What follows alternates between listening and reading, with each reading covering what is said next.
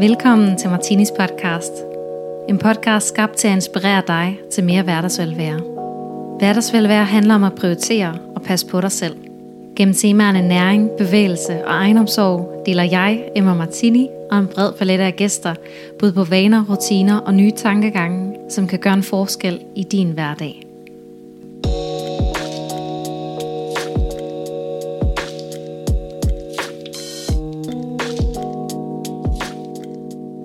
Pernille Weibæk er en resultatorienteret ildsjæl. Under corona stod hun med en fyring i hånden, men også en opfordring til at starte freelance, og det blev startskud til hendes konsulentvirksomhed Bright Studio. Her rådgiver hun sine kunder omkring alt på de sociale medier og skaber værdifuldt og æstetisk content. Måske du kender Pernille fra hendes Instagram-profil Weibæk, hvor hun deler ud af renoveringen af en bevaringsværdig villa, som hun og kæresten købte få måneder efter hun gik selvstændig. Efter jeg selv har været igennem et renoveringsprojekt, ved jeg, at det ikke er børnemad. Derfor var jeg nysgerrig efter at høre, hvordan Pernille har balanceret de her to store nye udfordringer i sit liv, og samtidig vil jeg rigtig gerne lære af hendes erfaring. Lad os byde velkommen til Pernille.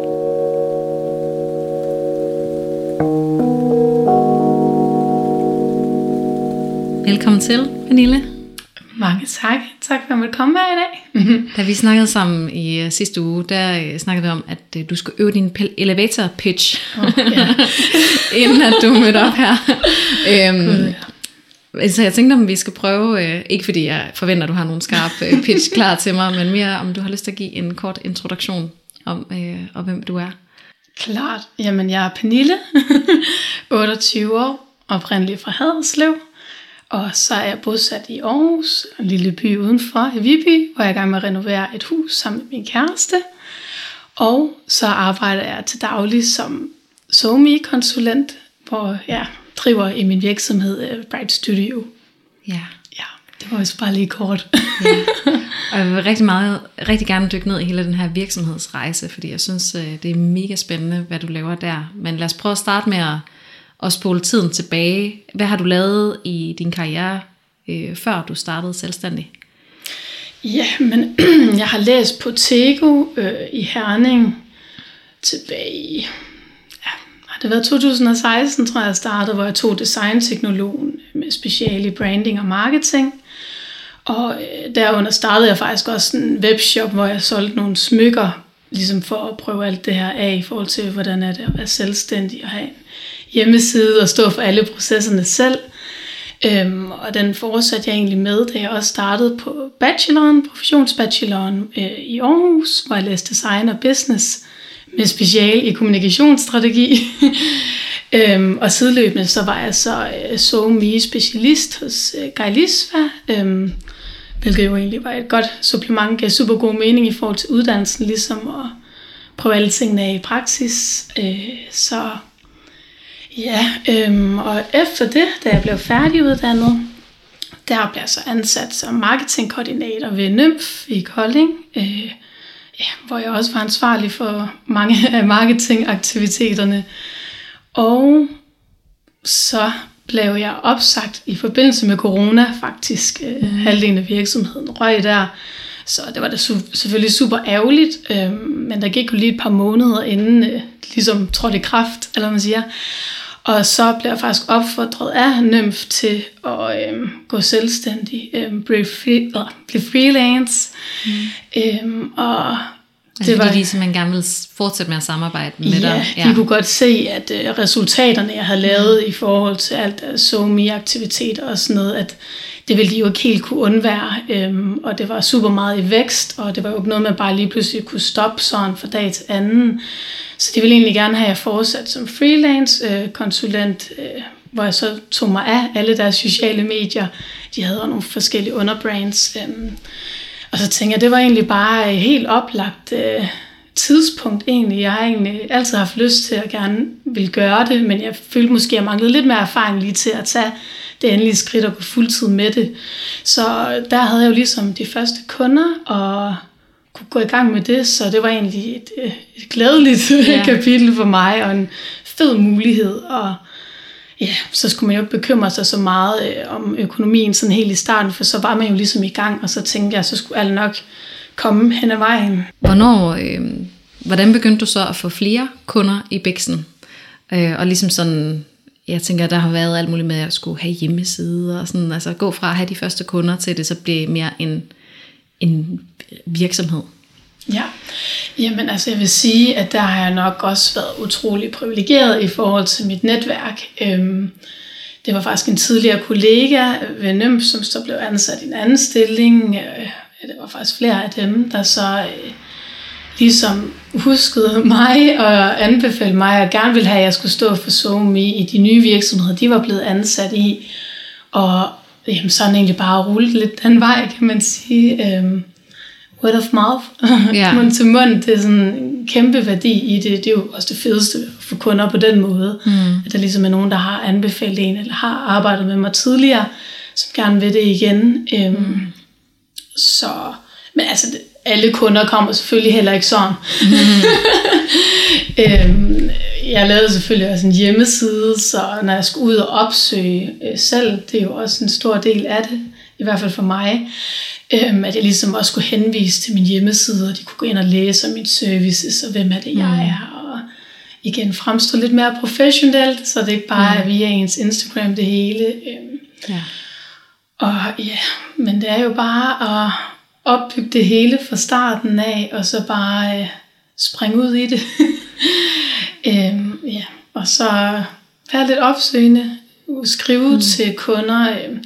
Det skal man selvfølgelig også passe på med i forhold til persondataloven og sådan noget, at man må bare sende mails tilfældigt til virksomheder. Man skal lige huske at sætte sig ind i reglerne, men måske skrive via Instagram og spørge, om det var noget, de kunne være interesseret i. Og man kunne uddybe på mail eller et telefonopkald eller sådan. Så ja, det er sådan lidt forskelligt, hvordan kunderne kommer til mig, eller jeg kommer til dem. Men og det er sådan helt lavpraktisk laver for de her virksomheder. Det tænker jeg, at man arbejder med SoMe. Det er, sådan, det er der nogen, der forstår, hvad er det, du mener med det, og så er der nogen, der er sådan, så hvad laver du? Skal vi prøve sådan lige at få afgrænset det? Klart, ja. Folk de spørger til dem, hvad er det så, du laver? Og så prøver jeg altså at sige, at jeg hjælper virksomheder med deres sociale medier, sådan rent lavpraksis. Altså det kan være alt fra den daglige drift, primært Instagram og Facebook, bliver nok også snart TikTok, men hvor jeg ligesom hjælper dem med at skabe noget lækkert, inspirerende content. Jeg skyder nogle billeder og laver lidt videoer, og så kommer det lidt an på, hvilken type pakke man køber, men om jeg også skal stå for at eksekvere det på Instagram. Det kan også være, hvis de har brug for noget sparring i forhold til noget strategi. Hvordan kommer de bedst muligt ud? Hvordan bliver de eksponeret på de sociale medier? Og det kan egentlig også være sådan noget i forhold til noget konsulentarbejde, i forhold til den grafiske, visuelle identitet med noget logo og brandfarver og jamen altså, der er nærmest ingen begrænsninger. Jeg hjælper også virksomheder med at finde rette match i forhold til influencers, både makro og mikro. Hvad laver jeg ellers? Det er nok primært det, jeg laver. Så alt muligt omkring de sociale medier. Ja, det kan man jo godt sige. Ja. Og nu ved jeg så, at du lige har tilføjet, eller altså fået et nyt studie. Et stort, dejligt sted. Vil du prøve at fortælle lidt om hvad det er for et sted og den beslutning? Helt sikkert. Jamen altså, min virksomhed, den hedder jo Bright Studio.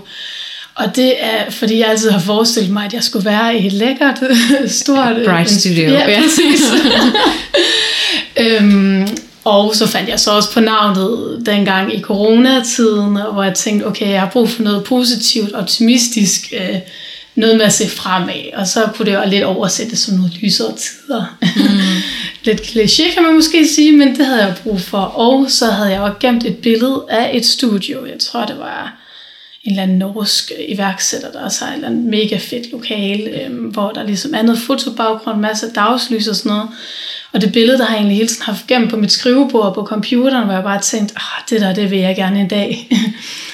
Og så bød muligheden sig, før der havde siddet ned i kontorfællesskab, hvilket også har været mega givende, men jeg kunne bare mærke, at nu havde jeg brug for, at der skulle ske noget nyt. Jeg havde brug for det her nye lokale, hvor der er fri mulighed for at være kreativ og tage billeder, når man lige er i moodet, og samtidig også få nogle andre kreative mennesker ind, som kan sidde der sammen med mig, så det ikke bliver alt for ensomt. Der er jo 132 kvadratmeter, så der er jo også lidt plads, i hvert fald hvis det bare er til en mand. Så, ja. Og ellers så har jeg egentlig også tænkt, at et studie der kan udlejes til brands på dagsbasis. Det er en gammel bygning fra 1800-tallet med dejlige originale vinduer, og alt er bare hvidt fra gulv til loft, og ja, et blankt lærred, hvor man ligesom har mulighed for at skabe sit eget. Så det har jeg lige overtaget her den 1. august, så det er rimelig nyt, men jeg kan allerede mærke, at det er det helt rigtige. 100%. Og sådan noget kan jo nogle gange virke sådan lidt nemt, at så har man lige fået et stort nyt studie, men jeg ved jo også godt som selvstændig, at sådan noget er også et sats og en stor økonomisk beslutning, at så skal man lige pludselig have en meget dyr husleje, og sådan, hvordan har du, hvad kan man sige, sådan, hvordan så er du for ikke at blive alt for nervøs, altså at ture og springe ud i de her ting, både det der med, så springer man ud som selvstændig, og ja, så har I også lige købt et hus ved siden af, og nu tilføjer du, endnu en post i budgettet, og sådan, hvordan har du mod til at springe ud i det? Jamen, det er et godt spørgsmål.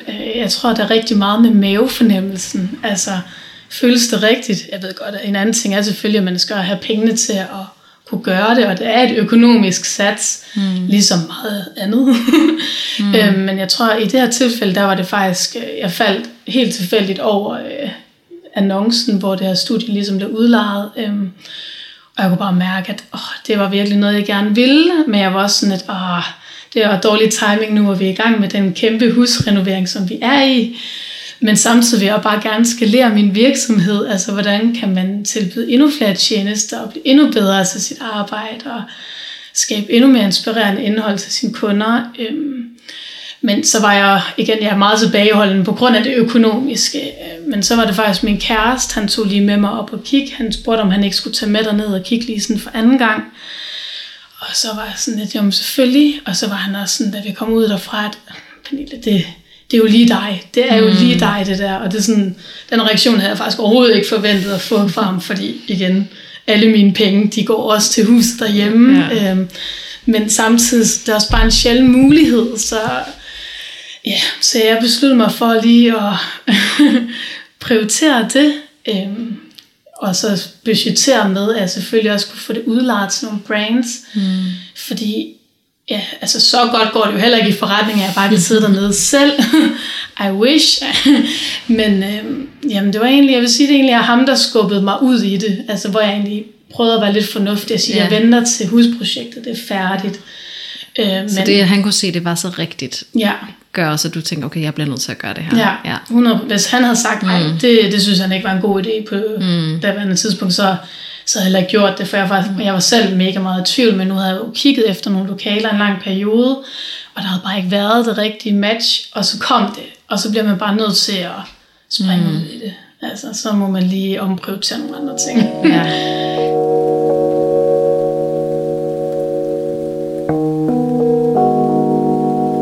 Hvordan har det været at starte virksomhed midt i corona, tænker jeg på? Fordi det er jo også du har jo nærmest ikke drevet virksomhed i en normal situation. Nej. Fordi nu er vi jo også i en tid med usikkerhed, og ingen rigtig ved, hvordan de næste måneder kommer til at blive. Altså hvordan har det været at navigere det? Ja, altså nu kan man jo sige, at jeg blev jo egentlig opsagt på grund af corona, men det skabte jo også muligheden for, at jeg kunne lave min virksomhed, og det er jo fordi, jeg faktisk også kunne se, at der var et reelt behov. Alle butikker og sådan noget var lukket ned på daværende tidspunkt.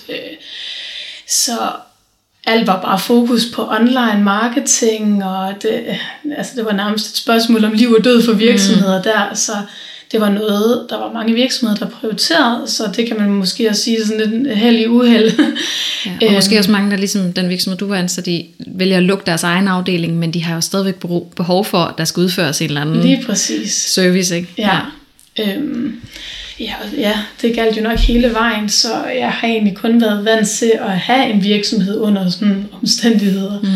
Men jeg tror, det var bare godt for mig egentlig, fordi det var det rigtige tidspunkt igen, fordi behovet var der, og der er det heldigvis fortsat. Ja. Det bliver jo kun større med sociale medier, kan man jo sige, og heldigvis er der mange virksomheder, der sådan begynder at indse det, at der er mange mennesker, der kan sidde bag en Instagram-profil, for eksempel. Klart. Ja.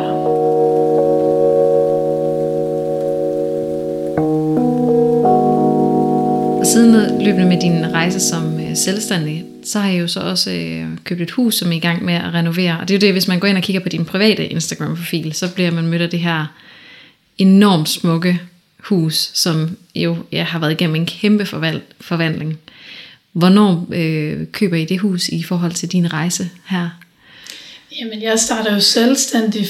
september 2020, må det være. Ja, og så januar, det må jo så være et par måneder efter, jeg vil faktisk sige tilbage i december, der begynder mig og min kæreste at snakke om, at vi bor i en andelslejlighed på Ingerslevs Boulevard, og vi snakker om, at vi godt kunne tænke os lidt mere plads. Hvad er det, 65 kvadratmeter eller sådan noget, og så var min kæreste lidt, men han havde faktisk også haft en ejendomsmægler til at kigge på lejligheden på et tidspunkt, det var hans lejlighed nemlig, men at han kunne da lige prøve at spørge, om han ikke havde lyst til at komme ud og kigge og give et bud på, hvad den sådan ville koste, hvad vi kunne sælge den for. Og det gjorde han så, og ja, så jeg tror, det var meget altså vi ville bare gerne have noget større, om det skulle være lejlighed eller hus, det havde vi slet ikke tænkt på det tidspunkt, og så blev lejligheden lagt op, og der gik 24 timer, så var den solgt, altså det var fuldstændig sindssygt, men det var også lige der under corona, hvor alle bare ville købe nyt. Så det var jo mega heldigt, men så var vi også sådan lidt, hvad skal vi så nu? Ja. Jeg havde egentlig altid forestillet mig, lige på det tidspunkt havde jeg forestillet mig, at vi nok bare skulle flytte i en større lejlighed nede i byen et sted, så vi var rundt og kigge på lidt forskelligt med min kæreste. Nu er han også fra landet af, og han kan jo godt lide at have en have, og det kan jeg jo egentlig også. Jeg havde bare ikke tænkt, at det skulle være på det tidspunkt, men så kiggede vi på lidt forskellige huse, og meget af det var sådan nyrenoveret og sat i stand og sådan noget, hvor jeg sådan lidt, bare mærke mavefornemmelsen igen, den var der bare ikke. Altså det sådan, med et nyrenoveret hus, hvor der så er sat et køkken ind, som man bare ikke rigtig synes er fedt. Ja. Men hvad gør man så? Man kan jo heller ikke bare pille det ned igen, vel? Nej, altså jeg kan jo huske, det var faktisk et mega smukt hus, men så er det sådan, det var også et gammelt hus fra 1920'erne, og det var bare for moderne indvendigt, og hvor de sådan havde installeret højtalere i sådan en gipsloft, og det var bare sådan, der var for meget, der sådan crashede der, og jeg kunne bare mærke, at okay, der har jeg alligevel lidt for meget en holdning til, hvordan tingene skal se ud. Og så vi så, vi faldt over en boligannonce med vores villa der, og jeg kunne bare mærke, ud fra billederne allerede, at det der, det er bare os. Mega gammelt hus fra 1923, og det stod nærmest sådan helt urørt. Der var virkelig ikke noget, det var heller ikke særlig vedligeholdt, vil jeg sige, men der var mange originale detaljer, som originale gerichter og stuklofter, og jeg kunne bare mærke, at det var bare os, og så skrev jeg faktisk allerede til maileren, da annoncen var kommet op, at det vil jeg gerne købe. Men det var der så bare, der var mange andre, der havde gjort. Så det var sådan, og det var jo netop også lige her under corona, hvor der var rigtig mange, der... Lige præcis, folk de var helt desperate, og det var vi jo også lidt på det tidspunkt der. Men ja, vi fik så kontakt til maileren, og han sagde, at vi kunne komme ud og kigge. Han havde bare rigtig, rigtig mange fremvisninger, så det var sådan noget, allerede der fik man sådan helt ondt i maven, fordi at man kunne bare mærke, at det skulle bare sådan være det, og det blev jo kun bekræftet i, at vi så var ude og se huset, og super god ejendomsmægler, god til at fortælle historien, og det var dronningens gamle sølvregistrator, der havde boet der, så der var mange billeder og portrætter af ham hængende overalt. Det var sådan helt royal på en eller anden måde. Men ja. Sølvregistrator. Ja, han har registreret alt sølvet. Rimelig vildt. Ja. Hvad var det så? Så kom vi så i en budrunde sammen med mange andre også. Og igen, der skulle man jo også føle sin mavefornemmelse, hvor meget vil vi give for huset. det var ikke noget med at prutte om prisen der i hvert fald. Nej. Det skulle lægges et godt beløb oveni. Så det gjorde vi. Igen, det snakker vi også meget om, hvad er vi villige til at give ekstra for det her hus, og så afleverer man sit bud i en konvolut, og afleverer nede ved ejendomsmæleren, og så får man så besked om, man har vundet budrunden eller ej. Der havde jeg faktisk også skrevet et langt brev til de der arvinger. Ham sølvregistratoren, han var jo så død nogle måneder inden, så det var arvingerne, der ligesom skulle stå for hele den her salgsproces. Og så havde jeg så lavet sådan et langt brev, hvor jeg bare skrev, hvordan vi gerne ville renovere huset med respekt for det, og alt sådan noget lige for. Det kunne jo være, at det gav lidt bonus, man lige skilte sig lidt ud for de andre i flokken der. Så det gjorde vi, og så fik vi heldigvis, var det et opkald en uge efter, eller sådan noget med, at huset det var vores. Og der var vi egentlig begyndt sådan at bilde os selv ind, at det kan være, måske det ikke var det hus alligevel. Og sådan noget. Det var nok meget godt. Men så blev vi jo bare mega glade. Jeg anede overhovedet ikke, hvad vi gik ind til. Men, Nej, for hvad følger der så herefter?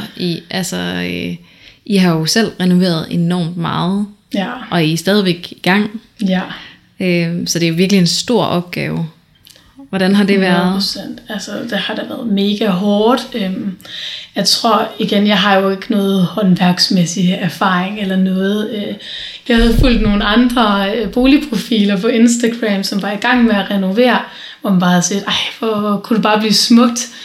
Men min kæreste var også lidt, altså det der, det er hårdt arbejde, og han viste mig også nogle billeder af, hvordan det ser ud undervejs. Jeg kan huske nogle helt rå mursten indvendigt, hvor han siger, at du skal forberede på, at det kommer til at se sådan der ud undervejs for mig. Er du sikker, det ikke? Er det ikke bare lige noget lidt filter, noget spartel og sådan noget? Og bare sådan, nej, det er det hele, alt det skal indvendes, eller man siger. Så han forberedte mig sådan rent mentalt på det, tror jeg også var meget godt. Men ellers så var det jo bare at springe ud i det. Hvad havde I snakket om sådan, nu kaster vi os ud i det her, det kommer til at kræve det her af os, eller var det mere sådan, at I gik lidt blindt ind til det, og så fandt I ud af det efterfølgende? Ja, det er egentlig et godt spørgsmål. Jeg tror sådan lidt både og, fordi at jeg har egentlig ikke sat nogle forventninger som sådan til det, og jeg havde tænkt, det skulle blive hårdt. Og så overrasker det selvfølgelig altid lige lidt mere hen ad vejen, men jeg vil ikke sige, det er egentlig ikke noget, der er kommet som en overraskelse som sådan. Altså det er bare benhårdt arbejde. Jeg vil så sige måske tidshorisonten. Jeg havde måske troet, vi var færdige lidt tidligere.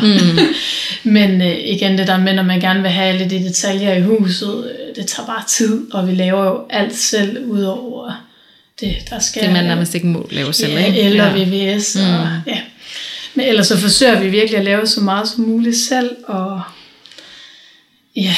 det er hårdt.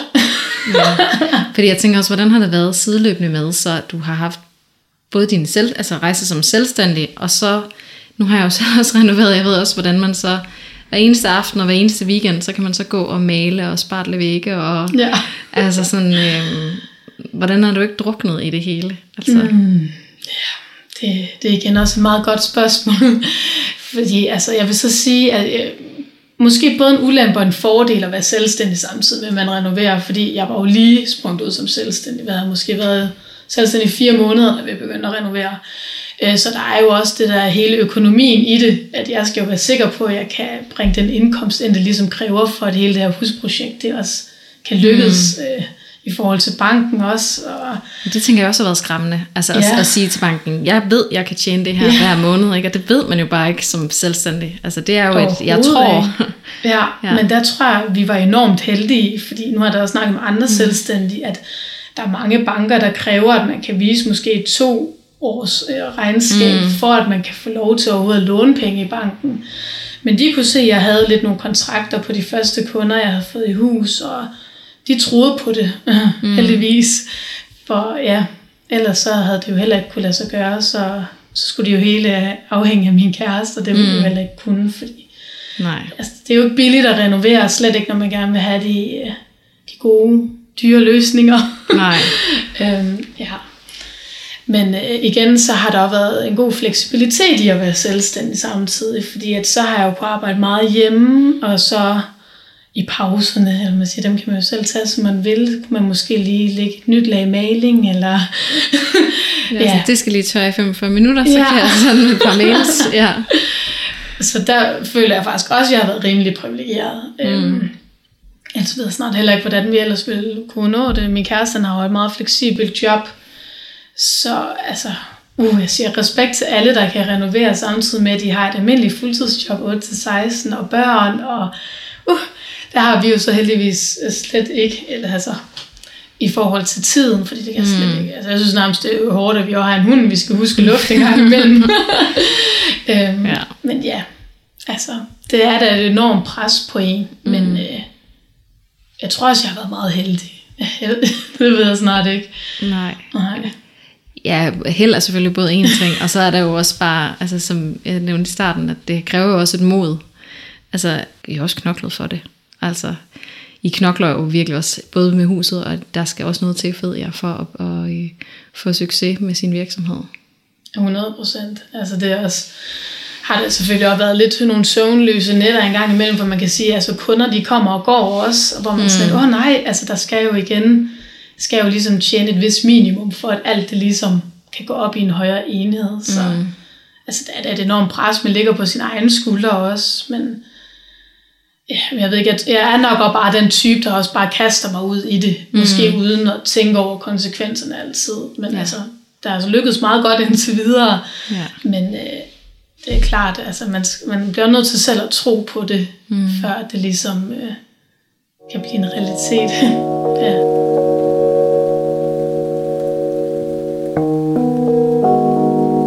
Og lige nu er det jo kun dig i virksomheden. Har du sådan, hvad er fremtidsdrømmene? Er det, at der skal være flere ansatte? Sådan, hvor stor en virksomhed skal det blive? Jamen i forhold til det her konsulentarbejde, der kan jeg egentlig godt lide bare at være mig. Jeg fungerer jo sådan lidt som en forlænget arm til virksomheder, sådan i deres marketingafdelinger, og hvor den der personlige kontakt, den er vildt vigtig for mig. Og så er jeg nok også lidt en kontrolfreak på nogle punkter. Jeg ved ikke helt, om jeg vil kunne overlade det til andre. Nu har jeg jo prøvet at have en praktikant og sådan, men der skal jeg jo også kigge alt igennem inden, og det er også bare, det er meget tidskrævende at skulle sætte en anden ind i det. Så jeg tror, at selve konsulentarbejdet, det skal nok bare forblive ved at være mig, og så vil jeg hellere måske samarbejde med andre freelancer omkring en eller anden opgave. Men jeg kan godt lide at bevare kontrollen hos mig selv. Ja. Og så ved jeg jo, at der er en lille ny virksomhed på trapperne også. Ja. Vi har jo ikke nok at se Nej, det skal jeg lige til at sige. Ja, men det er jo ligesom også en udsprung af alt det her renoveringshalløj, vi har gang i derhjemme. Min kæreste, han har lavet nogle høje fyldningspaneler til begge stuer, hvor der har været en enorm efterspørgsel på min Instagram i forhold til, men hvor kan man købe dem, er der mange, der har spurgt om. Vi kan lave nogle guides, fordi det ligesom skiller sig lidt ud for alle de andre paneler. Altså det er ikke nogle lister, man sætter op på væggene, det er de der rigtige fyldingspaneler, som det var i gamle dage. Og så har jeg bare tænkt sådan, men hvordan kan vi, altså der må vi kan jo mærke, at der er et behov for det her produkt, at du ikke bare kan købe sådan et færdiglavet panel, altså udover hvis det skal være ved en eller anden snedker, hvor det kommer til at koste rigtig, rigtig mange penge. Så ja, vi skal til at sælge fyldingspaneler nu, som vi så har fået et godt samarbejde op med en dansk møbelvirksomhed, som så kan producere dem for os. Så dansk produktion, og igen, vi har kontrol over alle ledene, og ja, det er lidt spændende. Og hvordan går du så ind til sådan et nyt projekt? Altså nu står det er sådan helt i begyndelsen. Ja. Hvordan sådan, hvad er dine forventninger til det, og tænker du allerede nu sådan langt ud i fremtiden, eller er det meget sådan, nu tester vi det lige af, så ser vi lige, hvordan det bliver? Jamen, både og. Altså jeg elsker jo sådan opstartsfasen. Jeg er helt sikkert en opstarter-type, hvis man skulle kigge personlighedswise. Så jeg begynder med det samme at lave logo, og finde de rigtige farver, og de rigtige keywords, og og der er min kæreste nok lidt anderledes. Og der skal vi nok, vi ved, at vi kan finde ud af at samarbejde i forhold til huset, med hvordan rent professionelt, det er nok mere det, vi lige skal have testet af her i starten, fordi det er der noget andet. Det tænker jeg, altså nu er vi jo ikke sådan, det er jo ikke lanceret endnu eller noget som helst, men det er nok mere det, vi lige skal have testet af. Men altså, jeg synes jo, vi er gode til, og vi har begge hver vores stærke og svage sider. Altså, min kæreste, han er jo en kæmpe salgsmand, hvor jeg er meget mere sådan kreativ, og kan godt lide at være bag skærmen, og stå for alt det visuelle, hvor han er ude på salgsmarken, kold canvas, og altså, så altså, der tror jeg, vi er gode til sådan at supplere hinanden. Det håber jeg. Ej, hvor bliver det spændende. Så, ja, det er meget spændende. Ja. Så der er virkelig mange bolde i luften, må man sige. Det er der. Hvis man sidder og lytter med og bliver sådan inspireret af, jeg tænker, måske bare en af boldene, tænker sådan, puha, jeg kunne godt tænke mig at kaste mig ud i et renoveringsprojekt, eller starte en virksomhed, eller sådan, hvad vil du så, vi kan måske prøve at tage dem sådan lidt enkeltvis, altså hvis man sidder og egentlig kan mærke, at man godt kunne tænke sig at være selvstændig, starte op på sådan en konsulentbasis selv, hvad vil du så råde folk til, inden de begiver sig ud på den rejse? Jamen altså, jeg tror sådan, først og fremmest så måske lige afklare, om der egentlig er et behov for den ydelse eller produkt, du gerne vil tilbyde. Fordi det er jo selvfølgelig rimelig væsentligt for, om det bliver en god forretning. Men jeg vil sige, også så længe man har motivation også til at kaste sig ud i det, så synes jeg, skal man også bare gøre det. Altså jeg kan huske helt i starten, altså helt tilbage, hvor jeg startede min smykkewebshop, der sidder du jo lige pludselig med mange forskellige kasketter. Du skal jo stå for regnskab, promovering og alt det grafiske hjemmeside. Du pakker selv ordre og alt lavpraktisk også. Men der kan jeg huske, at jeg faktisk fik lidt hjælp. Det var noget, kommunen tilbød, nogle kurser i forhold til, at du kan få et møde med en revisor. Jeg kan huske, at jeg tilmeldte mig noget bogføringskursus og sådan noget. Alt sammen igen. Sådan noget, var det sådan noget Startup Central eller andet? Det var i hvert fald fint for mig lige at komme i gang, fordi hvor skal man ellers lige starte henne? Jeg tror, at det undersøgte jeg egentlig ikke så meget selv. Det var bare sådan lidt mere, nu gør jeg det, nu opretter jeg en Instagram-profil, det er det brandet skal hedde. Og så har jeg bare selv sådan taget meget hen ad vejen. Og så har jeg også fundet ud af, at man skal jo spørge om hjælp, hvis man er i tvivl om noget, altså i forhold til ens netværk. Fordi folk, de vil gerne hjælpe en. Nogle gange kan det jo godt være sådan lidt angstprovokerende lige at lægge en eller anden status op, hvis man har brug for hjælp til et eller andet specifikt hjemmeside eller et eller andet. Men folk, de vil meget gerne hjælpe. Og især sådan nye iværksættere, det er i hvert fald min fornemmelse. Så ja, tro på det, spring ud i det, og så tag den hjælp, du kan, som faktisk er gratis hjælp igennem alle de forskellige foreninger. Ja. Ja, vi har faktisk også været til kommunen til sådan noget revisoroplæg og kursus og sådan noget, Men det er mega fint, at det bliver tilbudt. Ja, for man lærer det jo ikke nogen steder. Nej. Altså sådan, det er virkelig, man starter jo, aner ikke, hvordan hvad er reglerne egentlig for at drive en virksomhed. Ja, og så er der jo moms og alle sådan nogle ting, hvordan gør man lige det, og der er så meget. Der er meget, man burde lære lidt mere om i folkeskolen i virkeligheden på en eller anden måde. 100%, ja. Og så er der så husrenoveringsprojektet, som jeg tænker især, hvis man følger med på Instagram, så kan man næsten ikke lade være med at tænke, ej, det vil jeg også det der. Ja. Hvad skal man overveje, inden man kaster sig ud i sådan et projekt? Altså, jeg vil sige, noget af det, der har været allerhårdest for mig i det her projekt, det har været, at jeg skulle sige nej til så mange sociale ting. Altså sådan, der er mange familiefødselsdage og middag med venner og sådan noget, hvor jeg bare bliver nødt til at sige, det kan jeg desværre ikke deltage i, fordi jeg bliver nødt til at prioritere huset. Ja. Fordi ellers bliver man jo aldrig færdig. Men det synes jeg virkelig, virkelig har været hårdt. Og det tror jeg ikke alle de tænker over. Det havde jeg egentlig heller ikke selv gjort i starten. Hvor meget det egentlig kan fylde. For rimelig meget FOMO. Men ja. Og det virker jo nemlig det der med at sige sådan, jeg kan komme til den her fødselsdag, fordi jeg skal spartle vægge, eller slibe paneler, eller et eller andet. Og det virker jo sådan helt skørt, men du har ret i, at hvis man har en nogenlunde normal kalender, så bliver du simpelthen aldrig færdig, hvis du kun bruger de få fritimer, man har hver uge på at renovere. Ja, altså heldigvis så har jeg jo meget forstående familie og venner, men det er jo det der med, at man vil jo gerne være der, så det er jo hårdt ikke at kunne deltage i tingene. Men man skal jo også huske, at det selvfølgelig er kun for en periode, og jo mere du afviser på den front, jo hurtigere kan du blive færdig med det hus, og så får du alt tilbage. Skal du bare ikke håbe, at alle dine venner skal til at renovere. Men ja, det er der i hvert fald en ting i det, som jeg synes fylder rigtig meget. Og så det er bare et enormt pres. Altså jeg vil da også sige, at jeg tror da aldrig mig og min kæreste, man diskuterer på en helt ny måde.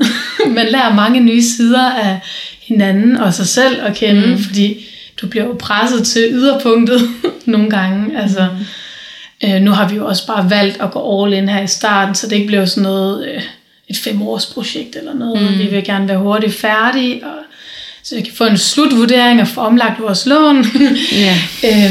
Men altså, det er bare hårdt, og det tror jeg også, ja, det er meget vigtigt at sige, fordi som jeg selv også, så kan man godt hurtigt blive forblændet af, hvordan slutresultatet kan se ud på Instagram, men der ligger bare så mange timer bag. Altså, så det skal man i hvert fald lige være indstillet på.